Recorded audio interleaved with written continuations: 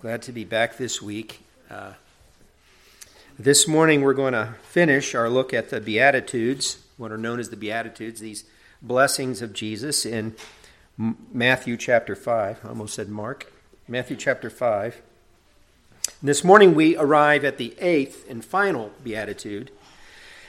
And as we shall see, it provides a sort of unexpected climax, you might say. I think many people, had they not been so familiar with these as we are, because we've heard them so many times, most of us, imagine if you were the first person, or this is the first time you were hearing these things being said by Jesus. You might have expected another blessing listed for those who possess certain characteristics of righteousness and faith in God, and about blessings that come from God, right? Along with those characteristics. But what do we find instead?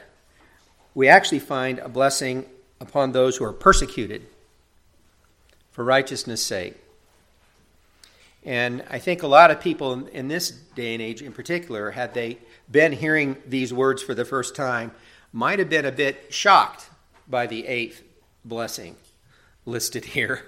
It doesn't fit with a lot of people's idea of blessing. I also want to notice as we go into our reading of the passage again this morning, just point out the structure that has been revealed in our study thus far. It should be apparent, it seems to me, that these 8 Beatitudes may be seen as 2 sets of 4.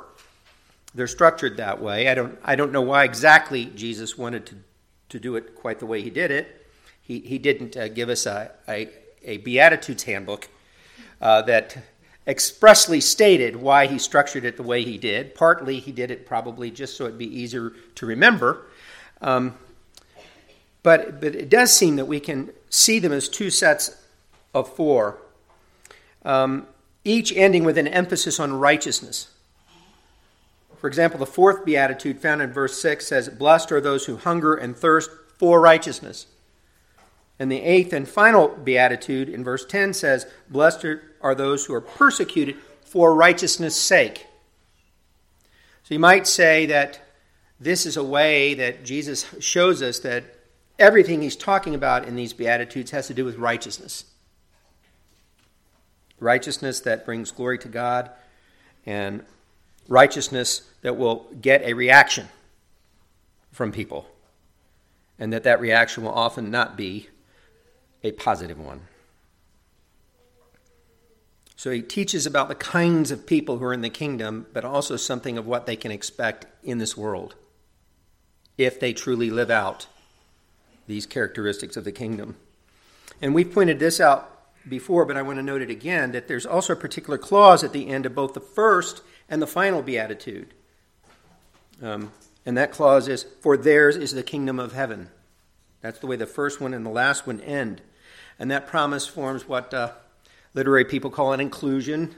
It just bookends this section and sets it apart as a distinct section, right? And it also highlights something of the theme. So we see one primary theme is righteousness, and the other primary theme is the kingdom of heaven. The righteousness that goes with the kingdom of heaven. The righteousness that is exhibited by people who are part of the kingdom of heaven. So you might say the Beatitudes are about kingdom righteousness. That Jesus sort of highlights it. That is his theme in the way he structured his teaching here. And that's a good thing to keep in mind as we read through the passage this morning. I think Jesus is essentially saying, here's a basic description of the blessings of the kingdom and of what those blessed by God as members of the kingdom look like and might expect. What they can expect from God in terms of continued blessing and reward, but also what they can expect from the world around them. So with these things in mind, I hope you'll notice these things as I read through the passage again. I'll begin this time with verse 3 through verse 12, because even though the final beatitude is at verse 10, Jesus saw the need to expound upon that one a little bit. He had particular emphasis he wanted to put on that final beatitude, perhaps precisely because it may have seemed so out of place to those who are hearing him.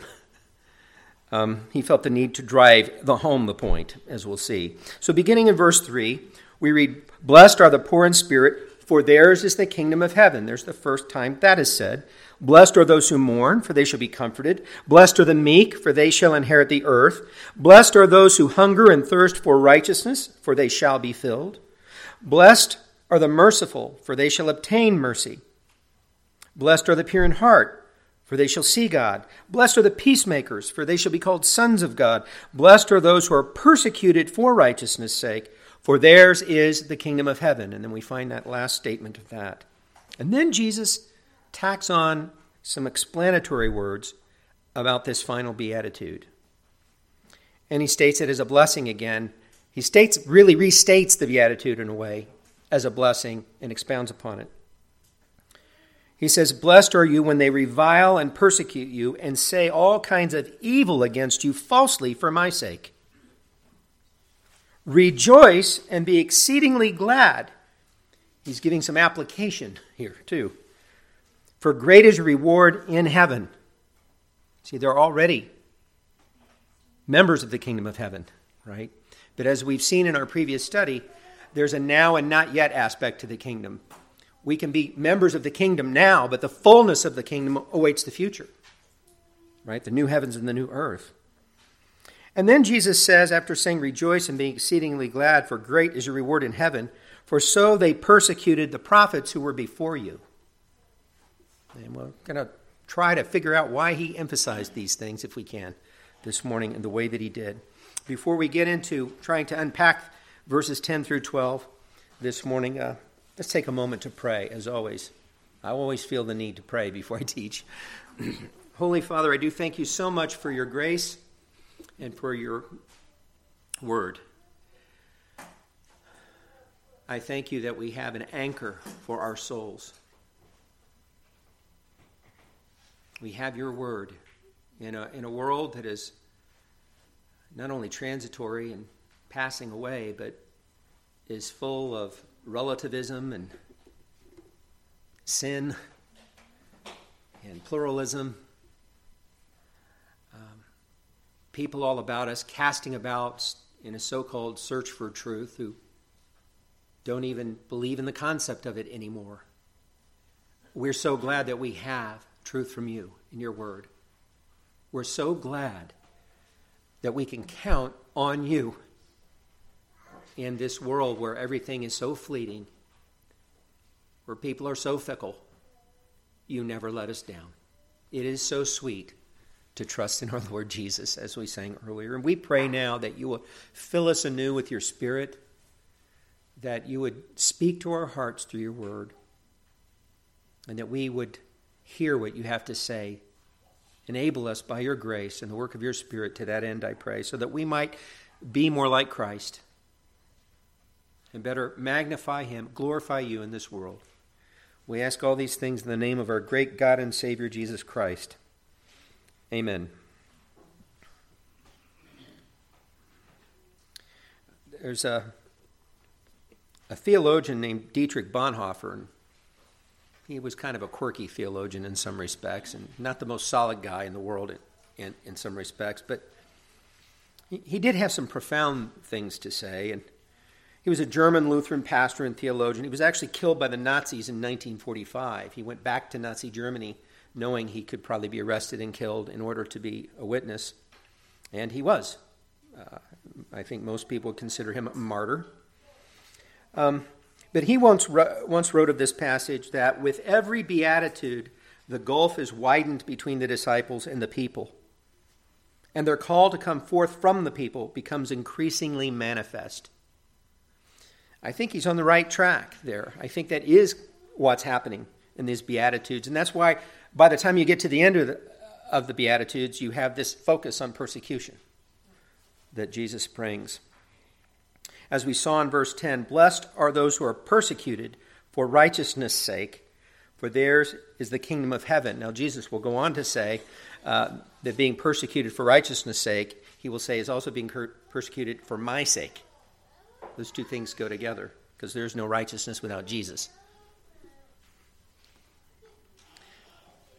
Now, the Greek word translated as persecuted in this verse simply means to harass someone, especially because of their beliefs, and it can be any kind of harassment.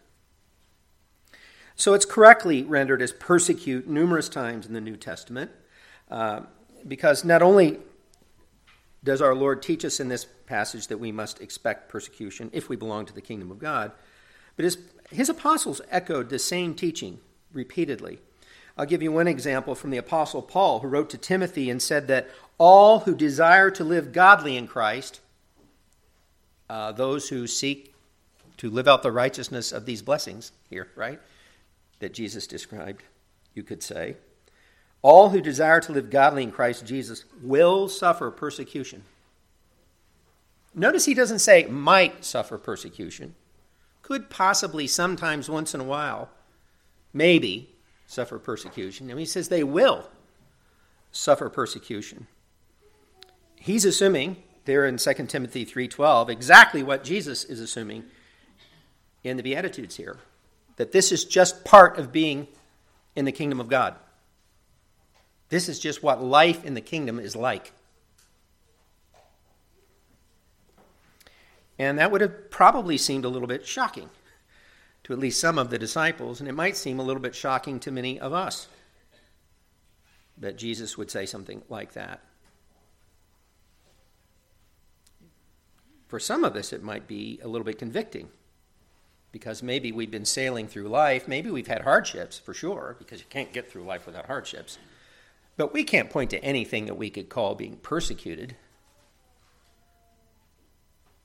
But in light of what Jesus has said and what Paul echoed later to Timothy, maybe that should alarm us a little bit. If I've managed to get through life without getting any negative reactions from a sinful world at all, I've got to be questioning whether or not I'm living out the righteousness that Jesus talked about at all. It could be a quite convicting thing to think about if you stop and think about it. The Apostle Peter also echoed our Lord's teaching when he wrote in 1 Peter 3, verses 13 through 17, that he said, and who is he who will harm you if you become followers of what is good? And most people like it when we're good to them, right? But even if you should suffer for righteousness' sake, you are blessed. He's virtually saying the same thing that Jesus said in Matthew 5:10 in a slightly different way. You could imagine Peter writing this and remembering Jesus having said that and then writing it to these believers. Even if you should suffer for righteousness' sake, you are blessed. Now, he doesn't assume that people always, when they suffer, are suffering for righteousness' sake. He says, and do not be afraid of their threats, nor be troubled. They're citing Isaiah 8:12. But sanctify the Lord God in your hearts, and always be ready to give a defense to everyone who asks your reason for the hope that is in you, with meekness and fear, having a good conscience, that when they defame you as evildoers, those who revile you for your good conduct in Christ may be ashamed. For it is better, if it is the will of God, to suffer for doing good than for doing evil. He doesn't assume that everyone's going to suffer for good all the time, but he does assume it's going to happen. And when it happens, what should our response be? Well, one of the things that he says we should do is see it as an opportunity for witness. He assumed that through suffering for righteousness, we'll be given opportunities by God to be witnesses for Christ, in maybe ways that otherwise we couldn't be. And this also comes from Jesus' teaching, because Jesus assumed this very thing himself, because immediately after giving this last beatitude, along with a bit of explanation, as we've seen, he went on to say this in Matthew 5:13 through 16. You are the salt of the earth. This is what the Beatitudes are about, us being salt of the earth. But if the salt loses its flavor, how shall it be seasoned? It is then good for nothing but to be thrown out and trampled underfoot by men. You are the light of the world. A city that is set on a hill cannot be hidden. The righteousness of the kingdom we're supposed to be living out isn't supposed to be a secret, private thing. That's not the point of a light. We're to be lights in this way. Nor do they light a lamp and put it under a bushel, but on a lampstand, and it gives light to all who are in the house. Let your light so shine before men that they may see your good works and glorify your Father in heaven. So he's talked about persecution, but he also talks about a positive response, not just a negative one. Some people will see your good works and glorify your Father in heaven. But notice he only really imagines two basic responses here. There are certain people that will ignore you. But Jesus is thinking that if we're living out a righteous life the way he modeled for us, we'll get the same kind of reactions he did. And hardly anybody was ambivalent about Jesus who actually came into contact with him. Most of them either hated him or loved him. There wasn't much in between if you look through the Gospels. He's imagining that those who follow in his footsteps will have the same kinds of reactions in this passage. So if we're being like him, we ought to have an experience that's sort of like his was when he was walking this earth. That's the assumption of this passage. At any rate, our Lord made it clear that a part of the blessing that comes with persecution is the opportunity to bring glory to God in his further teaching after this, didn't he? But he had more to say about the persecution that we'll face, as we see in the next verse of our passage, in verse 11. In the first part of verse 11, Jesus sort of restates, as we've seen, the beatitude in a slightly different way. He says, "Blessed are you when they revile and persecute you." Now, we're going to notice a couple of things here. First, notice the very striking shift from the third person to the second person in Jesus' restatement of the blessing. Our Lord moved from saying, "Blessed are those who are persecuted for righteousness' sake," to saying, "Blessed are you when they revile and persecute you." In this way, he was indicating to the disciples to whom he was speaking that he considered them to be members of the kingdom who actually had all these blessings. So think about that for a moment. Jesus is basically saying, you all are genuine. You are what I just described. You then will be persecuted, as I just said. He's driving the point home in a personal way, isn't he? He was saying, yeah, you are members of the kingdom. You do possess all these blessings, and one of those blessings is persecution. And I'm going to say it again, right? Just so you get it. But why did he feel the need to repeat it this way? Well, he doesn't exactly say. Again, he didn't leave behind a Beatitudes manual. He did teach this in a larger context that helps us to understand what his goals might have been. But one reason that he may have stressed this again the way he did, and more forcefully, may have been due to the fact that, as I said before, persecution doesn't at first seem to most of us to actually be a blessing. Most people, when they suffer hardship, wonder if they're cursed rather than blessed, for example. Especially Jews, who knew all about blessings and cursings from the Old Testament law. They might have been tempted to see it as a curse. And Jesus says, it's a blessing. And he said it twice. And he said it in a more personal way the second time, in order to make the point even more clear. It might have been a temptation for them to overlook this final beatitude and not concentrate so much on it and only focus on the preceding blessings. I'm sure we could all identify with such a tendency, right? We want the blessings that aren't hard, that don't bring difficulties for us. That's just a human tendency. We like things to be easy.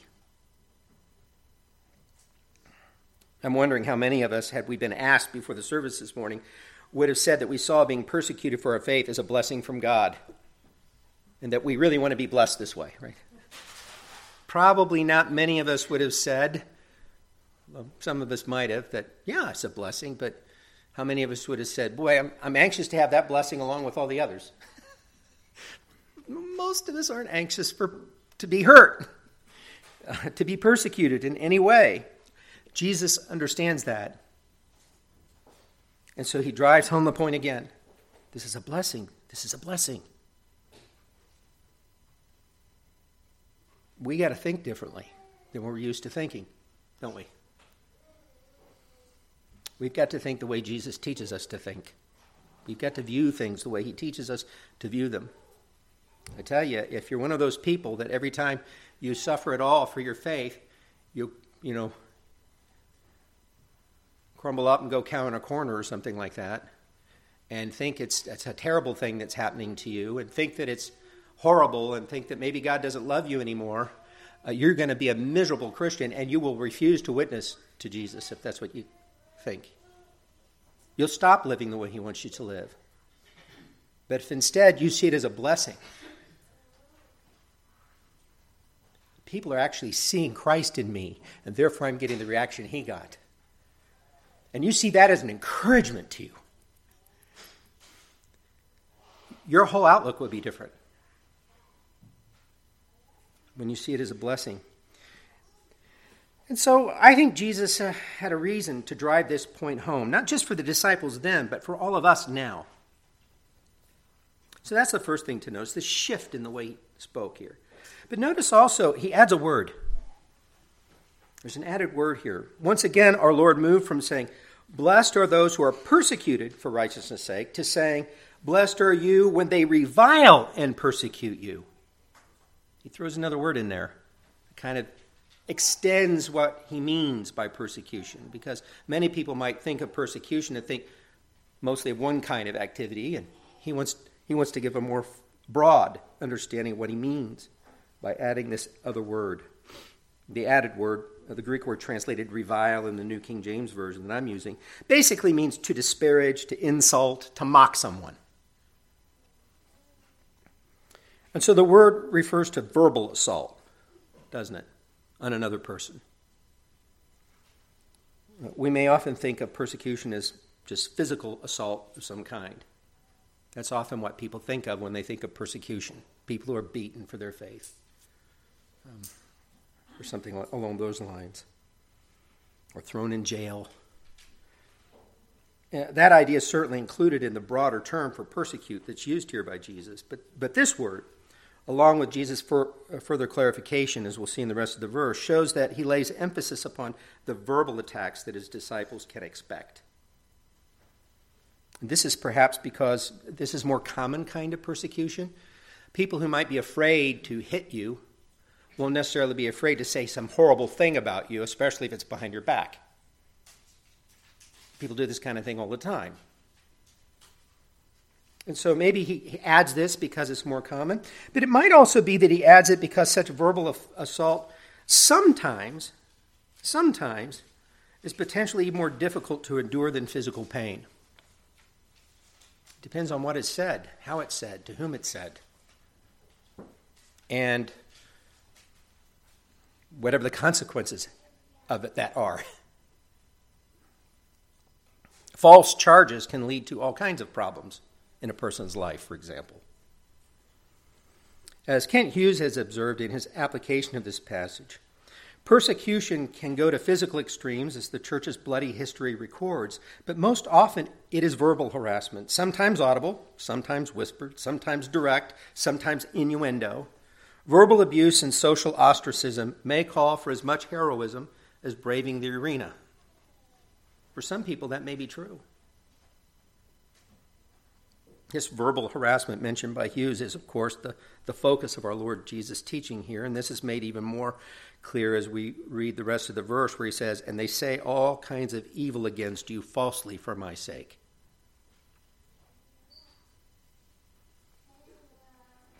Now, it's important to remember that those only are blessed who are falsely spoken of in an evil way on account of Jesus. We're not blessed simply because we suffer, but because we suffer unjustly for Jesus. That's what he's saying here. Most of us, you can't get through life without being verbally assaulted, right? If you've ever grown up and been bullied in school or whatever, you know what I'm talking about. You can't get through life in a sinful world without being harassed verbally. at some point or another. And Jesus isn't talking about that necessarily. He's talking about being attacked because you love him and want to live for him. The blessing comes with that. As we've already seen earlier, the Apostle Peter remembered this teaching of Jesus, and he elaborated on it some in his first epistle. So I want to look back to what Peter says and how he discusses this further. This time into 1 Peter 2, I'm going to read there verses 19 through 23, because he talks about these same concepts. It's almost as though he was writing with this teaching of Jesus right in his head and talking about the implications of it. It's like Peter's application of this, you might say. And he says in 1 Peter 2:19, "For this is commendable, if because of conscience toward God one endures grief, suffering wrongly or wrongfully. For what credit is it if, when you are beaten for your faults, you take it patiently?" You see, you're just getting what you deserve, perhaps. "But when you do good and suffer, if you take it patiently, this is commendable before God. For to this you were called, because Christ also suffered for us, leaving us an example that you should follow in his steps, who committed no sin, nor was deceit found in his mouth, who when he was reviled, did not revile in return. When he suffered, he did not threaten, but committed himself to him who judges righteously." So Peter made it clear that suffering at the hands of others is only commendable before God when it is done due to our faithfulness to him as we seek to follow the example of Jesus. That's commendable. That's where the blessing comes in. And this is just making clear what Jesus said for us. He also made it clear, based on Jesus' teaching, that we shouldn't think it a strange thing when we encounter such suffering or persecution. As he went on to say in chapter 4 of 1 Peter, verses 12 through 16, "Beloved, do not think it strange concerning the fiery trial which is to try you, as though some strange thing happened to you." You almost hear him remembering what Jesus said. This is what they did to the prophets who came before. This is just what happens, right? He said, don't think it's strange, but rejoice to the extent that you partake of Christ's sufferings, that when his glory is revealed, you may also be glad with exceeding joy. You might not feel so glad and joyful now when you're hurting, but you're looking forward to joy in the future. But Jesus, we'll see, he says we can be glad and joyful now even. Now Peter's taking the same concepts from the passage in Matthew 5 and talking about them, as I've said. "If you are reproached for the name of Christ, blessed are you," because Jesus said so, right? "For the Spirit of glory and of God rests upon you." But Peter sees it as reassuring that if we're being treated the way Jesus was being treated, who had the Spirit of God to the full, right? Then this is just an indication that we have the same Spirit. In other words, seen from this point of view, being persecuted is very encouraging. Because it means we're real. We're the genuine article. People don't bother persecuting somebody that's a phony and they know it, unless they mock them for being a phony, right? And then that's for doing evil and they deserve it, according to Peter. But people who know that they're being attacked because they love Jesus and they're living for him, wow, that's an encouragement to them because people actually see Christ in them. And that's why they're reacting to them the way they are. And there's no better compliment to a Christian for them to hear that people see Christ in them. Even if they hear it in this way, it's still encouragement to them. Peter, that seems to be what's in his head anyway. "But let none of you," he says, "suffer as a murderer, a thief, an evildoer, or as a busybody in other people's matters. For yet if anyone suffers as a Christian, let him not be ashamed, but let him glorify God in this manner." So Peter took to heart and expanded upon the teaching of our Lord Jesus, remembering that we are only blessed when we are reviled and persecuted for the sake of or on account of Jesus. I think John Piper is helpful in stressing this aspect of Jesus' teaching when he writes about the righteousness that Jesus had in mind here. See if you appreciate what he said as much as I do. He wrote this: another way to define the righteousness of verse 10 is to look at its parallel in verse 11. In verse 10, the persecution is on account of righteousness. But in verse 11, it is on account of Jesus. Blessed are you when men revile and persecute you and utter all kinds of evil against you falsely. On my account, Jesus said. On my account and on account of righteousness probably mean the same thing. So we learn from this that true righteousness, the righteousness that surpasses the righteousness of the scribes and Pharisees that Jesus will go on to talk about in verse 20, always involves a relationship with Jesus. True righteousness is not done for its own sake. It is done for Jesus' sake. The mercy and the purity and the peacemaking of a disciple of Jesus comes from Jesus, who said, without me you can do nothing, John 15:5, and is done for the honor of Jesus. It is this attachment to Jesus that gives our righteousness its distinct character. But that raises a question, he writes. If that is what righteousness means, being merciful and pure and peaceable by relying on Jesus and living for his glory, why would anybody persecute that? It doesn't seem very offensive. I think that's a good question. And we have some hints to that if you look throughout the rest of the Sermon on the Mount. But I think a good answer to the question also comes from an account that Luke records of a particular encounter that Jesus had with the scribes and the Pharisees. And John Piper actually suggests that we look at that passage, so I did, and with him, and looked at it myself, and this is what it says. And I think it's helpful in understanding why people would want to persecute us this way, for just being kind, loving, Christ-like people. Why would they want to do that? Well, we get some hints by looking at the reaction of some people who hated Jesus to what he did. In Luke 16, verses 13 through 15, our departed brother Luke says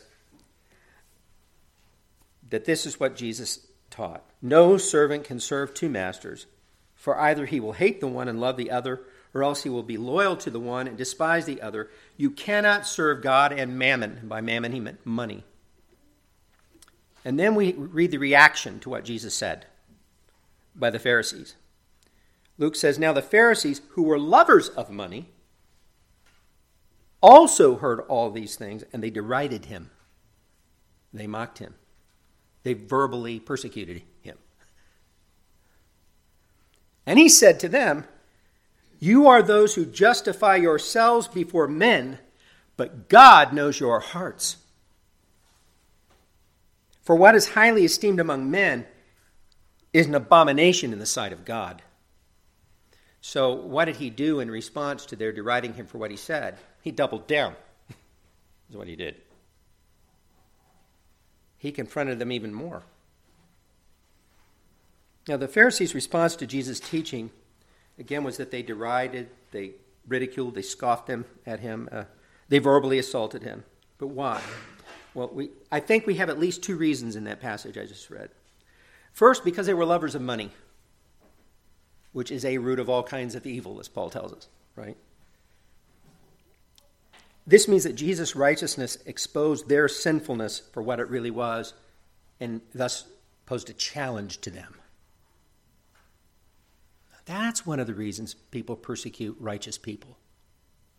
Because the more righteous we are, the more Christ-like we are, the more sinful they appear. And they don't like that. We don't even have to confront their sin directly. Just being righteous around them exposes how sinful they are. And they hate it. They want to stop it. Because they want to be able to pat themselves on the back at the end of the day and say, boy, or what a good boy am I, or whatever. They can't do it. There's a second reason here, because they're the kind of people who justify themselves before men. They don't really care what God thinks. They care what other people think, though, about them. They sought to justify their evil by attacking Jesus' righteousness. They sought to save face, to look good before other people, by making Jesus look bad. And that's what they'll do to his followers. This is what we can expect. These kinds of reactions. If we're like Jesus. And if we get those reactions because we're like Jesus, instead of saying, oh, woe is me, God must hate me, we'll say, no, God must really be working in me through the power of his Spirit, and that encourages me. I don't want to live the kind of life that the devil doesn't bother to take notice of. I want to be faithful. So through our righteous living, as Jesus did, and through our witness, we will expose the world's love of evil. And in their desire to justify us, or themselves rather, they will attack us. And as we've already seen, Peter tells us that we shouldn't be at all surprised by such a reaction. For a Christian, it's like the cost of doing business. It's just part of the deal. And we accept it. And we see it as a blessing. Because we have a different attitude than other people. But of course, again, he was only repeating the teaching of our Lord. Such as when Jesus said on another occasion in John 15, verses 18 through 20, if the world hates you, you know that it hated me before it hated you. If you were of the world would love its own. Yet because you are not of the world, but I chose you out of the world, therefore the world hates you.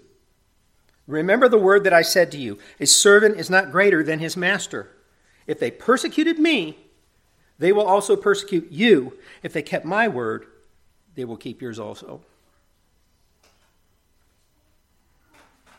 As Jesus taught, such persecution is a blessing. And as such, it should bring us joy, not sorrow, as he went on to teach in our primary text for this morning, back in Matthew 12, where he said, rejoice and be exceedingly glad, for great is your reward in heaven. Rejoice and be exceedingly glad. That's your response to persecution, Jesus says. That's the right response. Why? Because great is your reward in heaven. We're not living for earthly things. The person who suffers for the sake of Christ should then actually rejoice. And we've already seen a couple of reasons just reading the Beatitude. It starts off with, blessed are those who are persecuted, right? So we can rejoice because this is a sign that we're blessed by God. And the second one also comes in the last part of the verse where it says, for theirs is the kingdom of heaven. When we receive this reaction, it's just proof that we really are part of the kingdom of heaven. And that's always encouragement to a believer who doesn't want to have assurance of salvation. And this is one way we get it, apparently. But now Jesus says that even more than getting to be in the kingdom of heaven, as it is manifested now on this earth, we will have a great reward in heaven in the future. And this is why the apostles rejoiced when they suffered persecution, as the example of the apostles demonstrates. And I've given you a couple of scriptures there. One of them is from the book of Acts, but I want to zero in on the example of Paul. Remember that in his second epistle to the Corinthians, he wrote about the constant persecution that he and his fellow ministers of the gospel endured. He said this in 2 Corinthians 4, beginning in verse 7. But we have this treasure in earthen vessels, that the excellence of the power may be of God and not of us. We are hard pressed on every side. That's a way of saying everywhere we turn, we find difficulty and hardship. It's not like we can turn around and go that way and not have it. No, it's on every side. There is no way for them to go and not have trouble. Think about that. We are hard pressed on every side, yet not crushed. We are perplexed, but not in despair. Persecuted, but not forsaken. And there, who does he mean not forsaken by? It has to be God, right? Persecuted, but not forsaken. Struck down, but not destroyed. I mean, he's writing this letter. He's still going, right? Always, he said, carrying about in the body the dying of the Lord Jesus, that the life of Jesus also may be manifested in our body. And then he went on to say, it's important to remember, later in the same passage, beginning of verse 17, therefore we do not lose heart. Here's described as constant persecution and trouble. It's just his life. And then he says, but we don't lose heart. We're not discouraged. Even though our outward man is perishing, yet the inward man is being renewed day by day. All the stuff that's coming from the outside can't change the relationship with Christ they have on the inside and what God's doing in their hearts to make them more like Christ. That can't stop that. It only helps it, really. He says, for our light affliction, which is but for a moment, although does it ever seem like a moment when it's happening? No, it seems like forever when it's happening. But in light of eternity, see, Paul has an eternal perspective. It's momentary, it's fleeting.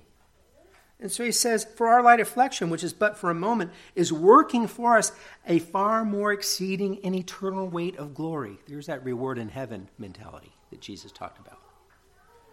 While we do not look at the things which are seen, but the things which are not seen. For the things which are seen are temporary, but the things which are not seen are eternal. In other words, you've got to have the perspective Jesus said to have. The reward in heaven. The eternal perspective. And that will change how you view this world and what happens in it. If you believe it. If you believe what Jesus says. And Paul did. And so that's why he could live this life of constant hardship, constant persecution, and not be discouraged. And we can too. Because the same Spirit who worked through Paul works through us. We need to remember something when we read about these people, and I stress this all the time. The hero of that passage is not Paul. It's God. God enabled Paul to be like this. And we serve the same God, and he can do the same thing for us. The hero here is the Spirit of God working through Paul. And he can do in us and through us what he did through Paul. We can have that same attitude. We can live out as he did what Jesus taught in these Beatitudes by the grace of God. And then Jesus says something else which is intended to be encouraging. Here's this final phrase here. We won't have to spend much time on it. For so they persecuted the prophets who were before you. It's almost like Peter saying, don't think it's a strange thing. This is what happens to people who serve God faithfully. So Jesus, I think, is saying not only should we rejoice because we look forward to a great reward in heaven, but also because persecution, it puts us in such good company. Doesn't it? And this brings us reassurance because it is a sign that we're true followers of God, just as those prophets were.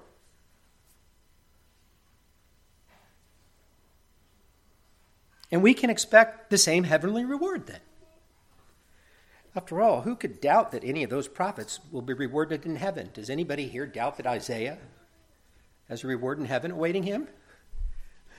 Who suffered persecution for his faith? Or Jeremiah, who was terribly persecuted for being a faithful prophet? We all know he's going to have a reward.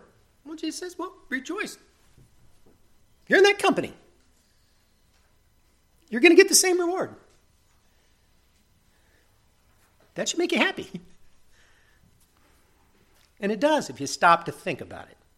And you don't just gloss over what Jesus is saying so you can get to the next verse or something. But really focus on it. So with all this teaching in mind, I think I'd just like to conclude with an interesting instance from the life of Charles Spurgeon. He had a good wife. And this account is related by Kent Hughes in his commentary on the Sermon on the Mount. He writes, during a stressful time in Charles Spurgeon's life when he was depressed by criticism, and that happened to him a lot of criticism, his wife took a sheet of paper, printed the 8 Beatitudes on it in large, old English-style script, and tacked it to the ceiling over his bed. She wanted the reality to saturate his mind morning and evening. Everyone who lives righteously will be persecuted, and there are no exceptions. She wanted her husband to be reminded of the fact that he was suffering persecution because he's a genuine believer, just like Jesus said. She thought that would encourage him. It should. I'm sure it did. Perhaps we should all go home and put a copy of the Beatitudes somewhere in some conspicuous place as a reminder in our home. And not leave out verse 10. But maybe even put it in bold letters. Because that's the one we seem to not want to believe. Let's take time to pray. Holy Father, I hope I've done a good job explaining what this passage is about in the light of the context and the rest of Scripture, to try to give us all a good sense of what our Lord Jesus was really getting at. The way his apostles understood what he said, the way we're supposed to understand what he said. Lord, help us not to be those kinds of professing Christians who want a Christianity without hardship, because that will be a false Christianity. That's not the kind of Christianity that's in the Bible. We're told that through many tribulations we shall enter the kingdom of God. We're told to expect persecution if we're faithful to Christ. And Lord, maybe we should be worried if we're not being harassed in any way. Maybe it's because we're not being faithful. Maybe sometimes we're deceived into thinking that we're being a faithful witness when others don't react badly to us, when it might just be the other way around. Give us the wisdom to be able to discern such things in our daily lives, Lord. And help us in all that we do to just sincerely live out our Christian faith. To speak the truth in love always, but to speak it with clarity. Do in us what you did in Paul and Peter and the prophets of old. Be the same hero to us that you were to them. Give us the faith that they had, because you gave it to them. Help us to remember that you can and will do through us what you did through them. We can follow the example of Christ. We can be courageous because we have your Spirit. Fill us with his encouragement as we leave here today. And help us to see these things as you teach us to see them. We ask all these things for our good and for your glory, and in the name of our great God and Savior, Jesus Christ. Amen. As always, I thank you for your kind attention. You're such good hearers of the word.